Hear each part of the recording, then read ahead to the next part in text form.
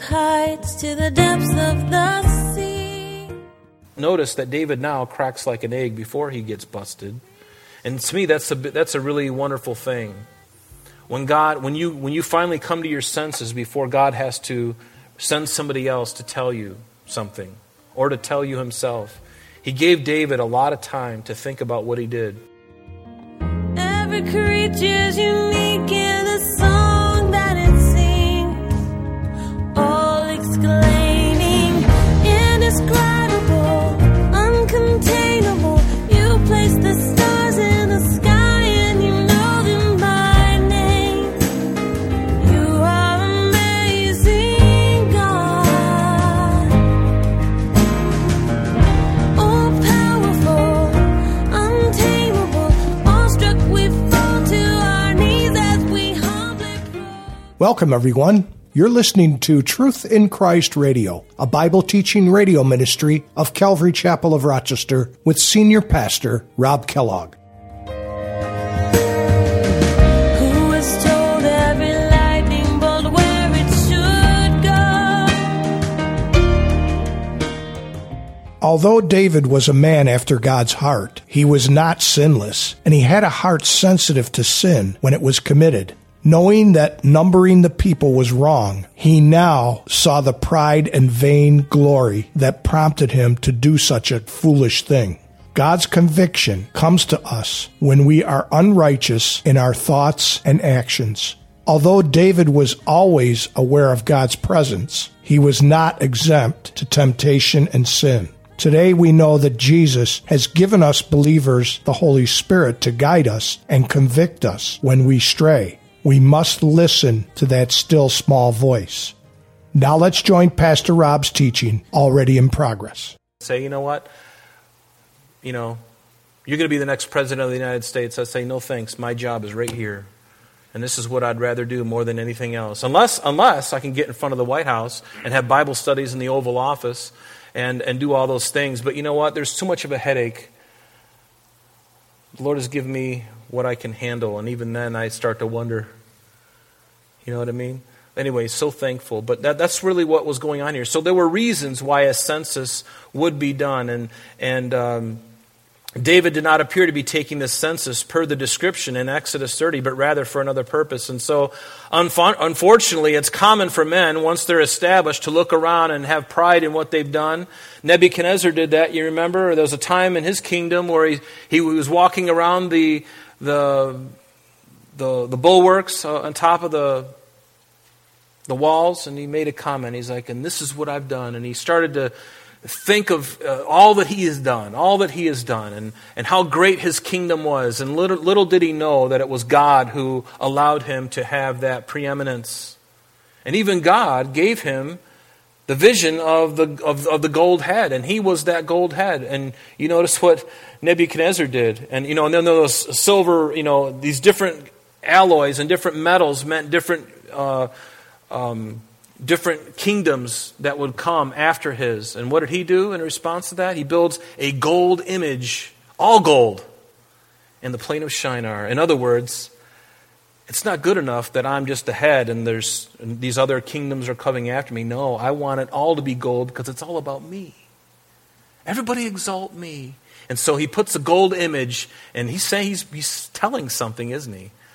My kingdom, I want it to keep going, and it's all about me. And then God intervened in his life and caused him to go mad. He literally went mad for 7 years and was out in the fields, lost his mind.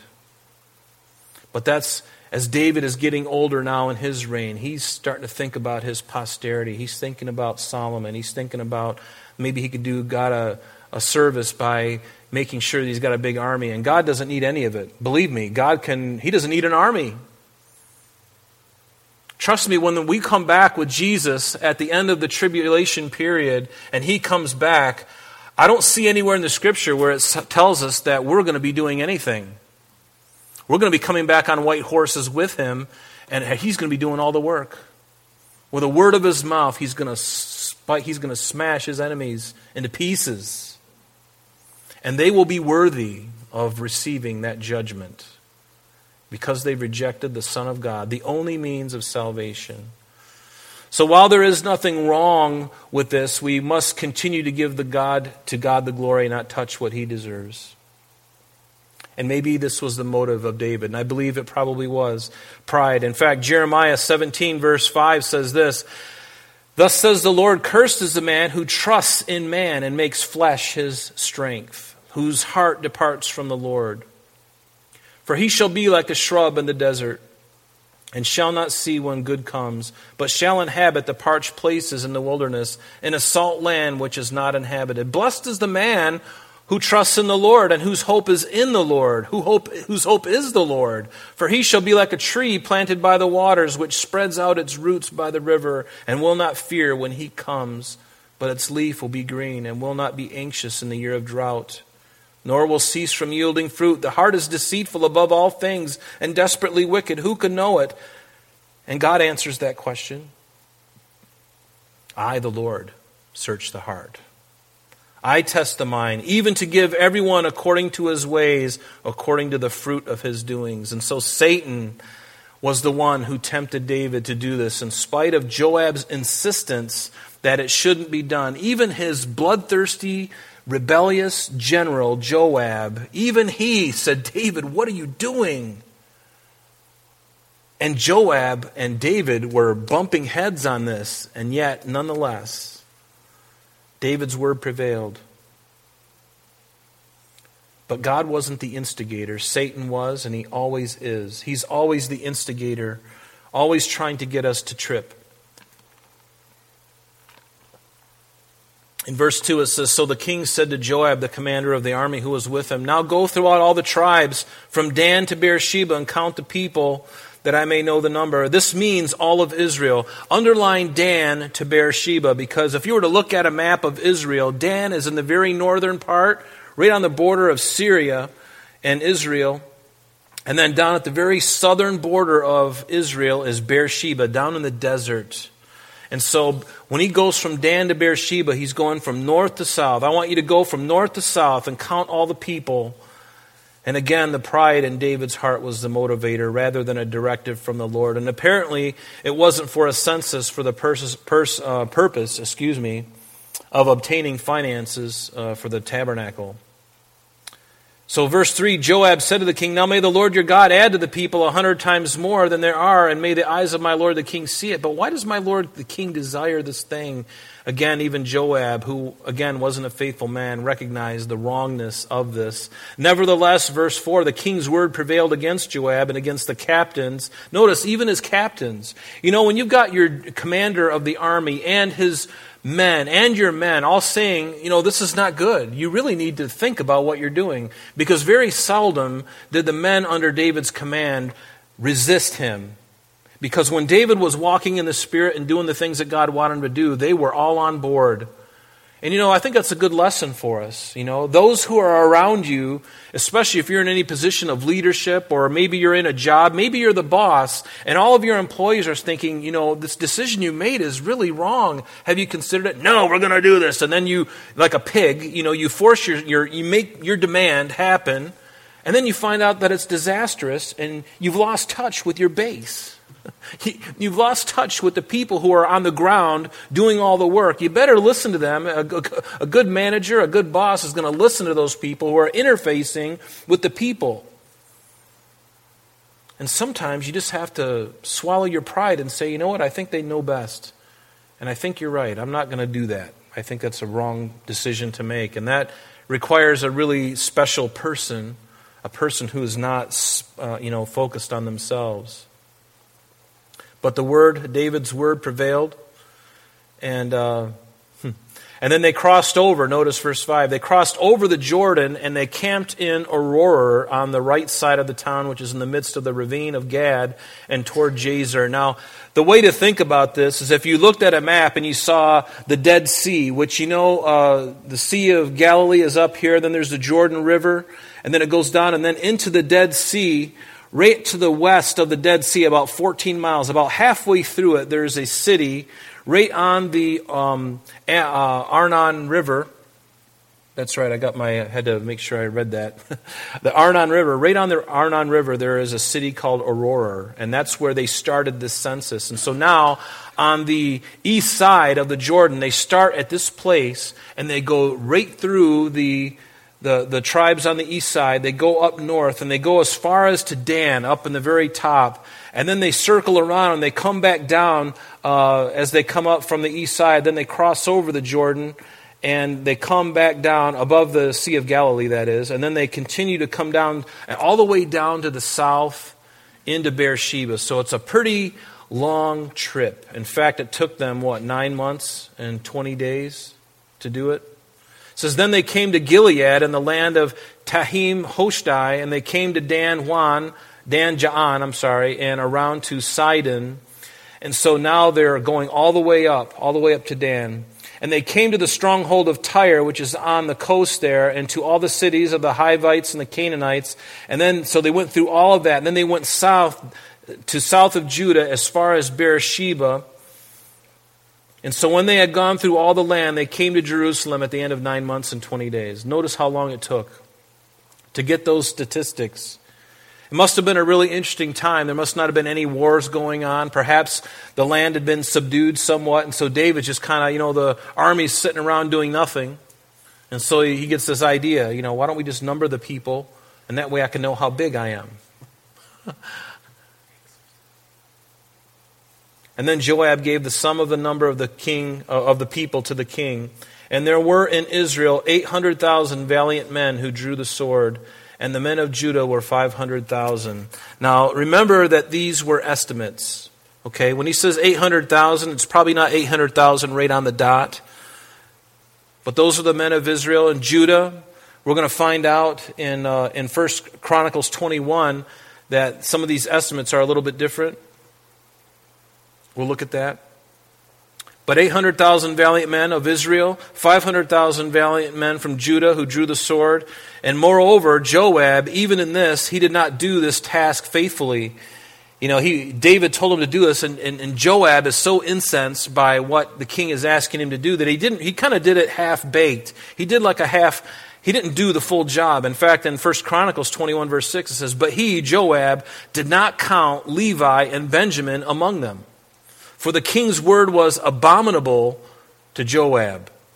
So Joab, even though he does this, he doesn't even count the Levites. He doesn't count the Benjamites. And yet in 1 Chronicles 21, it gives us a different number. Now, as we look at this, we have to understand that there's some conjecture here about why the numbers are different. I don't know if it really matters to you. It really doesn't matter to me. But you'll notice when you get to 1 Chronicles 21 that it says 1,100,000 valiant men drew the sword in Israel. And this number may have been the estimate of all those men, and maybe later on the chronicler knew that Levi and Benjamin added together with those other 800,000 make up the 1,100,000. We really don't know, and it really doesn't matter, to be honest with you. It's just something to be aware of. And then it says 470,000 valiant men came from Judah. And the chronicler either rounded up to 500,000, which is possible, or there were some other people that weren't included in that number. But again, it really doesn't matter. And again, don't let numbers, especially in 1 and 2 Samuel, throw you. Because guess what? No, regardless of the numbers, the doctrine of the things that we're reading doesn't change. Do you understand? Don't get hung up by numbers. That there were some books in the Bible where the original texts were, and Samuel is one of them, and Ezekiel is another one, where there was some differences, but they're not big enough to throw anything, and they're not big enough to cause doctrinal changes. Do you understand? And so those are things to consider. But the original script, the original manuscripts, the originals are flawless. I believe that. It's only when you take and you try to translate a very old document, especially in Hebrew, from what I understand, just a little speck over a figure can mean the difference between 500 or 5,000 or 50. And so you can understand over time that can be a little daunting. But let's go on to verse 10 here in our chapter 24. Notice what it says, that David's heart condemned him after he numbered the people. And so David said to the Lord. Notice that David did this of his own volition. So how long did it take him? 9 months and 20 days. 9 months and 20 days. Remember when he committed the sin with Bathsheba and killed her husband Uriah? It was about a year before the Lord finally busted him. The Lord sent the prophet to go and confront him. And then David cracked like an egg. Thank God. But notice that David now cracks like an egg before he gets busted. And to me, that's a really wonderful thing. When you finally come to your senses before God has to send somebody else to tell you something or to tell you himself. He gave David a lot of time to think about what he did. And so finally, David's heart does convict him. And so because he had numbered the people. So David said to the Lord, I have sinned greatly in what I have done, but now I pray, O Lord, take away the iniquity of your servant, for I have done foolishly. And conviction is a wonderful gift. It brings to mind what we've done wrong, and it gives us the opportunity to what? To confess and to repent. Do you know the difference between conviction and condemnation? Conviction brings us closer to God and causes us to confess and to repent, where condemnation pushes us away from God. And you always know who is at work depending on how you respond to that correction, or you respond to that feeling of either conviction or condemnation. If you are finding yourself being convicted about something and it's causing you to get things right, then praise the Lord, that's the Spirit of God. But when you sense that you are feeling like, and the devil's whispering in your ears, oh, because you've done that, you're nothing now. You've always been nothing, and God knew that all along, and now everybody else knows that you're nothing, and you should just kill yourself. You should just kill yourself. God doesn't want you. The church doesn't even want you anymore. So you might as well just drop off the face of the earth. In fact, why don't you take that crack pipe that you put away, and why don't you go downtown and buy some rocks? Why don't you go have yourself a good time and numb that pain that you're feeling inside? And see, the devil will always do that. He'll always condemn you, and then it just brings you to destruction. It brings you away from God, where God's conviction wants to bring you close to Him. So you always know who's at work. And believe me, the devil is very cunning. He knows you and I very well. He's been studying us. But there's one who knows us much better, and there's one who is on our side. Right? I almost want to break off in that song. God is on our side. Right? He's on our side. Greater is He that is in us than he that is in the world. So you don't have to fear the devil. You just keep your eyes on Jesus Christ. I don't want to be focused on what he's doing all the time. There's Christians that do that. It just drives me crazy when you're around some Christians and all they do is they're focused about the devil. Oh, did you hear? Man, the devil did this and the devil did that. And do you know he's setting me up? And man, I can just, and they get this, and they get all uptight. And you're like, why are you so focused on the devil? Why don't you just stop and get your eyes on Christ and live a blessed life? And your countenance will, instead of looking like a wilting flower, you're going to be like a daisy in the sun. What's the problem here? Stop focusing on the devil. Somebody needs to hear that. Stop focusing and paying attention to what the devil's doing. Pay attention to what God wants you to do and forget about him. God's going to take care of him. Let's keep our eyes on Jesus. Amen? But it took about 10 months for David to finally come around. Now, verse 11, it says, when David arose in the morning, the word of the Lord came to the prophet Gad, David's seer, or David's prophets. And notice that David remembered that old feeling that he had when he had sinned with Bathsheba and killed her husband. There's a gnawing feeling, and David was very familiar with that. Sometimes, when these things happen to us and you start to feel that same feeling again, that's a great time to get on your knees and ask God to forgive you. And hopefully you know what it is. And usually we do. Usually we know we're in rebellion and we're getting that same old sinking, tanking feeling in our hearts. And that's the time to stop, drop, and roll. As Dick Van Dyke, remember the old commercial about if you catch on fire, stop, drop, and roll? Do you guys remember that? Or was that Smokey Bear? I don't remember what it was. It doesn't really matter. But the idea is that when you get that feeling, David got that feeling. He's like, oh, I've been here before. I've been here before. And I tell you what, I don't want to live through that again. Lord, I want to come clean with you. And that God was waiting for David all along to do that. But how patient God is with us. Notice, 9 months and 20 days the patience and wonderful grace of God.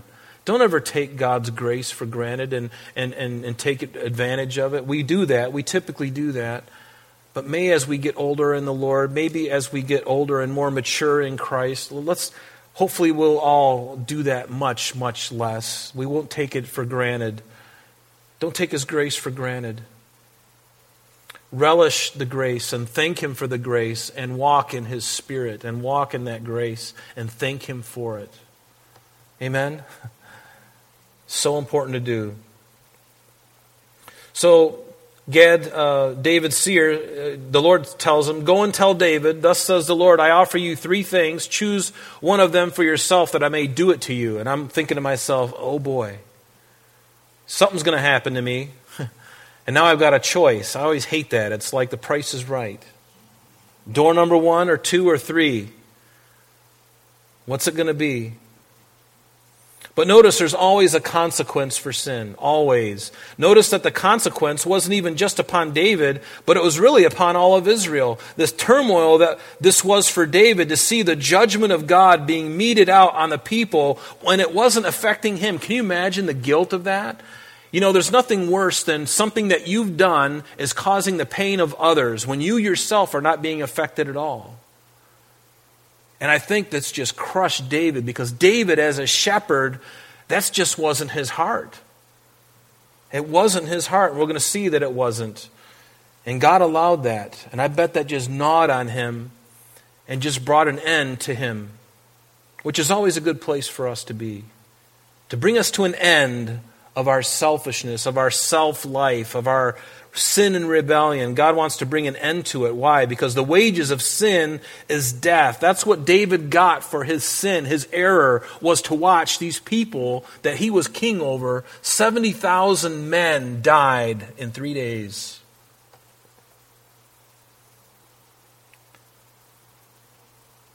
Galatians 6 tells us, "Do not be deceived, God is not mocked, for whatsoever a man sows, that he will also reap."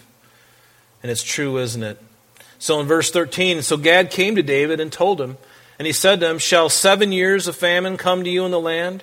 Which actually should be 3. You might want to put in your Bible 3 years. It's not 7 years, and we'll talk about that in a minute. It's actually 3 years of famine. "Shall 3 years of famine come to you in your land? Or shall you flee 3 months before your enemies while they pursue you? Or shall there be 3 days plague in your land? Now consider and see what answer I should take back to him who sent me." Now I said that there was 3 days. Or 3 years of famine, The Septuagint translation, which you know is the Greek translation of the Old Testament, it reads literally 3 instead of 7. And also in 1 Chronicles, the parallel account to this account also reads 3 years of famine. Okay? And it fits what God is doing. He's using the word 3. I'm giving you 3 choices. 3 months of famine. 3 months before your eyes while the enemies pursue you, or 3 days plague. And so the Lord gives him these 3 things. And David said, "I am in a great distress. Please let us," notice, "fall into the hand of the Lord, for his mercies are great. But do not let me fall into the hand of man." Listen, it is such a blessing to fall into the hand of God. Because God is the only one who really knows what is necessary to get you to turn. That concludes our time for today, but please join us next time as Pastor Rob continues our study in the book of 2 Samuel. Calvary Chapel of Rochester is located at 2503 Browncroft Boulevard, Rochester, New York, 14625. You can reach us at our church office between 9 a.m. and 4 p.m., Monday through Friday, at area code 585-586-3140. If you would like to have an audio CD of today's message mailed to you in its unedited form, simply mention today's date when contacting our church office. You can also contact us via the web by logging on to www.calvaryrochester.com. There you will be able to access a number of useful things, such as information concerning our beliefs, our ministries, contact information, our location, service times, and much more. You can also download or listen to the radio and sanctuary messages free of charge from the teachings link at the top of the page. To listen to Calvary Chapel of Rochester sanctuary messages or Truth in Christ Radio on your mobile device, just subscribe to both through Google Podcast or Apple Podcast. You're also invited to join us on Sunday and Thursdays through live streaming of our services and Bible studies. Just click on the online services link on the website. We're so glad that you could join us today. And if there is any way that we can bless you with your walk with Jesus Christ, please don't hesitate to call our church office. Remember, Jesus said, "I am the way, the truth, and the life. And for this cause I have come into the world, that I should bear witness unto the truth. Everyone who is of the truth hears my voice." May God bless you in abundance today as you walk with Him. And until next time, this has been Truth in Christ.